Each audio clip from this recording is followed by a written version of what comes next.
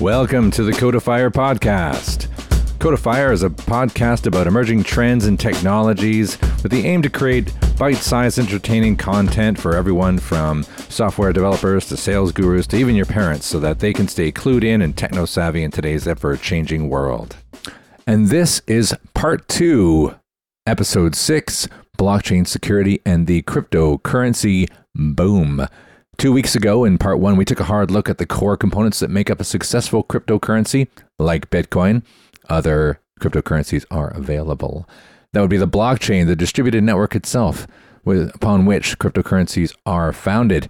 And we then took a quick look at cryptocurrency wallets, things you need to transfer or spend your crypto, where security is key at every stage. We ended the last article talking about the types of wallets required for conducting transactions, and this is where both choice and the potential for developer error comes heavily into play. So wallet storage specifically, defending your wallet is probably the better way of putting it. This is where security is the weakest. And when it comes to cryptocurrency investing, again, using that term extremely loosely, the wallet itself is merely digital. It's just a big, unguessably huge numeric key used to sign each transaction to demonstrate that the sender is you without revealing that key itself.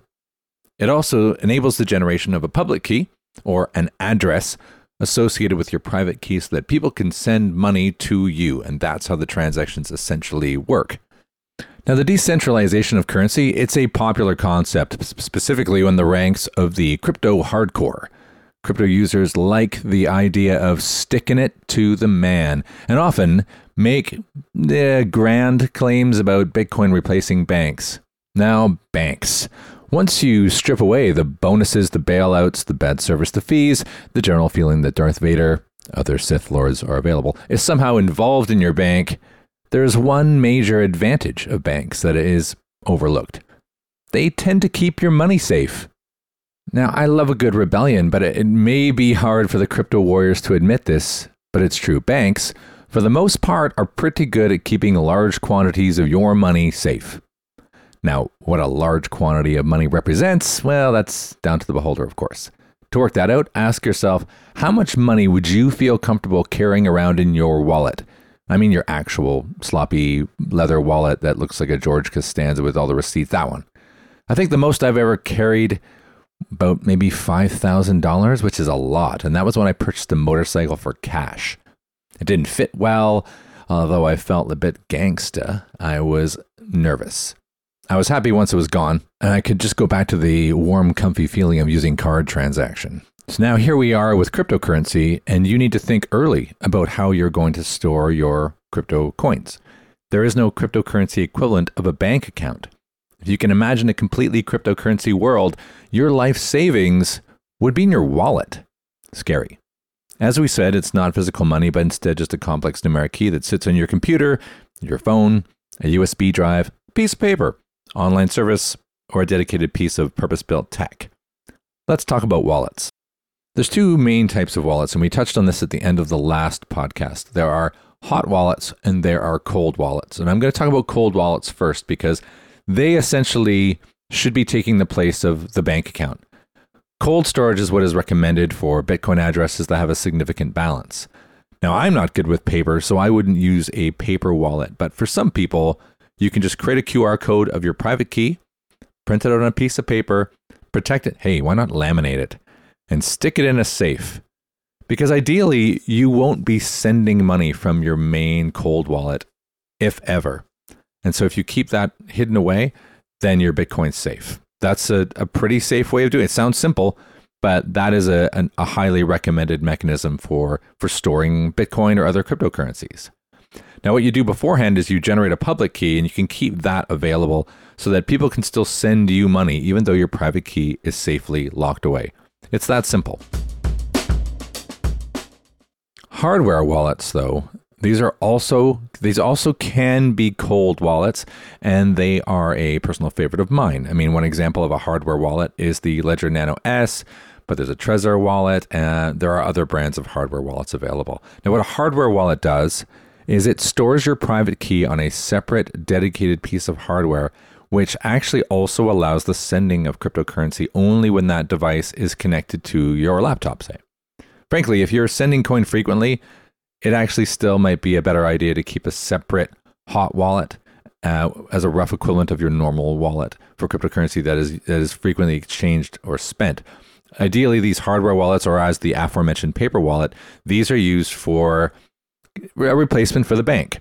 So this is where you're putting money that you want to keep for a rainy day or for some investment later on. What's really interesting is how early we are in the world of cryptocurrency and the equivalent of trying to set up old systems into a new world, and how very few people, I think, actually are considering the idea of a hardware wallet or a bank replacement, because frankly, very few people have a lot of cryptocurrency, certainly not as much as they would have in fiat. So we're not really running into these problems. But what we're trying to do is get people who are looking into getting into crypto get this mindset created early, and understand that there's no bank.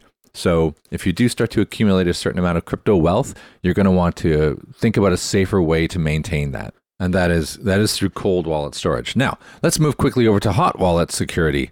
There are, of course, several desktop applications that can provide you with hot wallets. There are many mobile wallets, and there are even just online service wallets. Let's talk a little bit about desktop wallets.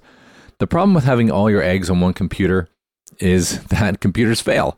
And sometimes we forget what is on our drive. Sometimes it might be a work computer. That would be bad. There are already well-known stories of people digging through dumpsters trying to find hard disks containing Bitcoin wallets worth billions. Additionally, a growing number of email phishing and social engineering campaigns, they're designed to get malware onto your computer, such as the Cerberus strain, to hunt for crypto wallets and send those away to malicious parties. Now, it's getting harder and harder to defend ourselves and our computers. So it's not necessarily a great solution, but you use what you're comfortable with. Now, let's talk about mobile wallets. Also, there are problems necessarily. I've already mentioned that there are some mobile wallets with sloppily written code, and these have all but given people's money away through a poor execution of ECDSA implementation. Now, at least that's ineptitude. I'm not sure if that's a good thing. But probably more dangerous is the fact that anybody, even me, even you, can submit a wallet application to the Google Play Store. And there have already been reports of fake wallet applications that accept your private key and go ahead with disappearing your Bitcoin. Blockchain.info, Bread Wallet, these are trusted wallets. These are just a few examples of mobile hot wallets. But do be careful when choosing one, and ideally use the hot wallet only for the currency that is active and that you're actually going to be spending. I always recommend getting recommendations from friends or other people in the cryptocurrency community before you dive in. Now, online wallets, probably the most popular kind. For newbies looking to dive into crypto, and I was one of these once, using an online service takes a lot of that pain away. Online services do charge fees for services, like everybody else, but they also remove much of the complexity. Do your research. Use a little common sense when choosing any service. One of the largest original online services was called Mt. Gox. And this was in the early days of cryptocurrency, where trading in any kind was really rocky. Inexperienced players made a royal mess of it, losing over 500,000 Bitcoin before Mt. Gox went bankrupt and the CEO went to prison. Now, if you choose, this is important, if you choose an exchange to handle your cryptocurrency, maybe don't go with one that's called Magic the Gathering Online Exchange. Yeah, that's what Mt. Gox stood for. Since then, though, many new coin exchanges have appeared. Many have suffered. In the past few years, we've seen several exchanges hit by cyber attacks, ranging from phishing campaigns to denial of service. Let's just to name a few. Bitfinex, based in Hong Kong, lost 70 million in 2016, suffered a denial of service just last year. NiceHash, if I can say that, crowdsourced mining in Slovenia, 60 million gone. Ubit, South Korea, hacked twice, now bankrupt. Yapazon, South Korea, lost 5 million. BitThumb, South Korea, you're detecting a trend here, lost $1 million. You might want to stay away from South Korean exchanges. They're doing a cracking job at the Olympics, by the way. However, getting hacked by North Korea and having all of their Bitcoins stolen, they're also very good at that. Okay, I hope you're enjoying part 2 and part 1. Hey, if you haven't heard part 1, you've jumped straight to part 2. You missed some really important stuff. So get back in there. And why not go back to the beginning and listen to the very first Codefire podcast ever, WTF Bitcoin, and get a really good background. I try to give an unbiased perspective on Bitcoin. And that was when I was first diving in. So what I'm going to do coming up in probably March is a WTF cryptocurrency part 2, where after 6 months of researching where I find myself and kind of this weird, ludicrous world of cryptocurrency where speculation is everywhere. Some people seem to say, stay away from it, don't even try. And other people are thinking they're going to be millionaires. And it's a very weird world, and I'm treading lightly through it. So I'd like to tell that story in one of my podcasts. So keep following along. Facebook.com/Codefire, Twitter Codefire. Hey, why not Instagram, codefire.co.uk. All right, here we go. Back to episode 6, part 2, blockchain security and the cryptocurrency boom.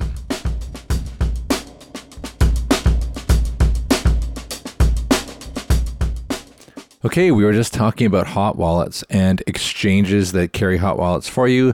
Some of the less fortunate ones like Bitfinex, NiceHash, Ubit, Yapzon, and Bithumb, who have either gone under or been seriously compromised. Well, that's bad.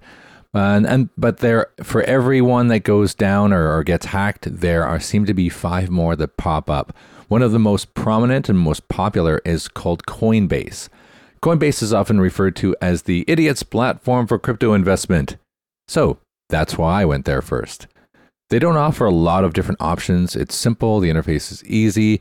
They do take security extremely seriously. And if you go to the show notes on the synopsis.com blog, I actually linked to another podcast where there's a reassuring discussion with their head of security. And it actually makes you feel like, okay, they have a few issues with features, but they make sure that those features are rock solid. And I put a lot of faith in them.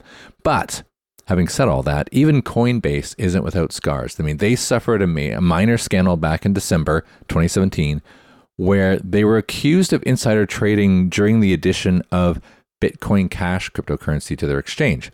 Now, nothing official was announced, and there are plenty of alternative theories about trading bots pushing pricing up and down that make a little more sense, but they're not completely untarnished.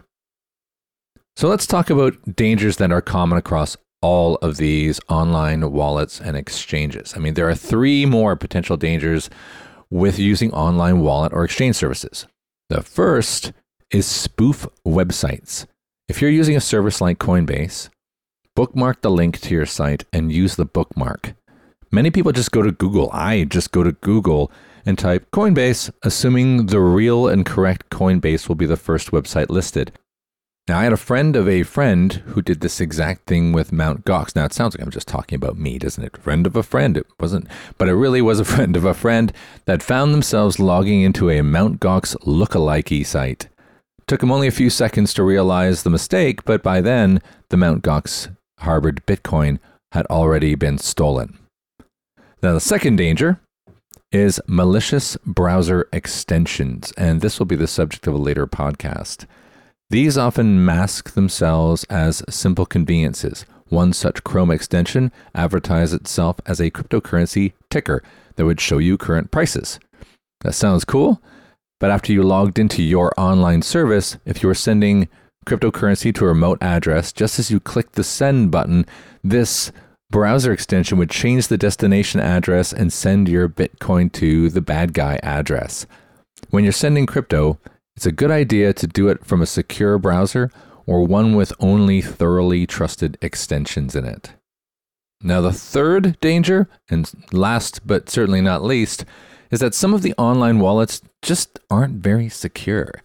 I mean, while some hyper-intelligent math guru coders are creating the cryptocurrency infrastructure, it can be undermined completely by some very normal, not so security focused, maybe even amateur developers creating applications that offer services on the network. Very recently as last month, January 2018, an online wallet application called Black Wallet, focusing on the cryptocurrency Stellar Lumen, or XLM, was hacked. Some JavaScript was inserted into the site after you logged in, and it would check to see whether you had more than 20 Lumen. If so, it would send it all over to the bad guys. They took about $400,000 worth. And this is a great example of the dangers that are possible in the cryptocurrency world. Black Wallet appears to have been created by a very small team, maybe even one guy, who said on Reddit after the attack that the hacker had accessed my hosting provider account. Your hosting provider account. Major businesses don't necessarily have a hosting provider. Hashtag guy living in his mom's basement. So let's throw some conclusions at this. Blockchain technologies. They're growing at an unprecedented rate, powering new concepts from everything from shared storage to social networks. Cryptocurrency isn't going away anytime soon, as far as we can tell. And the fact that it has exploded certainly demonstrates that from a security perspective, we are breaking new ground. For users, investors, using both cold wallets for major storage and hot wallets for real-time trading is a good idea and recommended. Always be careful when you're using online services or mobile apps. They may be fake, they may be hijacked by malware, or just so poorly implemented that they do not keep your private key or your money secure. So let me throw a number at you. I'm not even sure I can even say it. 757,890,628,246 That's a lot. So essentially, 757 billion approximately dollars is the total market cap of all cryptocurrency at the moment. Now, this is when the article was written. It was a few weeks ago. And actually, when I wrote it, a lot of the cryptocurrencies were in decline, so it could be more or less. I don't think it really matters when you're talking that around 700 billion. So you can see why developers are incentivized to create new blockchain applications. There's money there.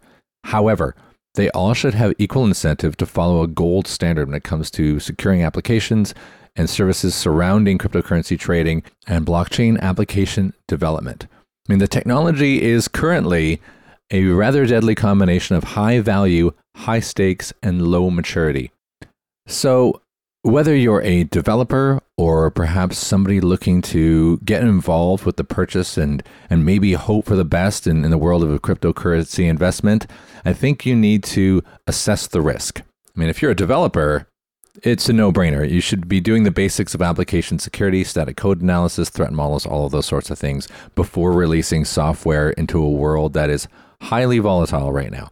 If you're a new investor, well, you've listened to this podcast, so you're already off to a fantastic start. Either way, taking every possible precaution to build security into your lives from the start is critical to ensuring success, security, and quite potentially profit for all involved. That has been episode 6, Blockchain Security and the Cryptocurrency Boom, part 2, our most read article of all time. Apparently, I heard some numbers like 21 million people may have. Anyway, that's probably ridiculous. Thanks for listening again. I've been your host, Steve Giguère. Why not follow us on Facebook, Twitter, and all good social media sources. We'll see you in a few weeks for another exciting episode of Codifier.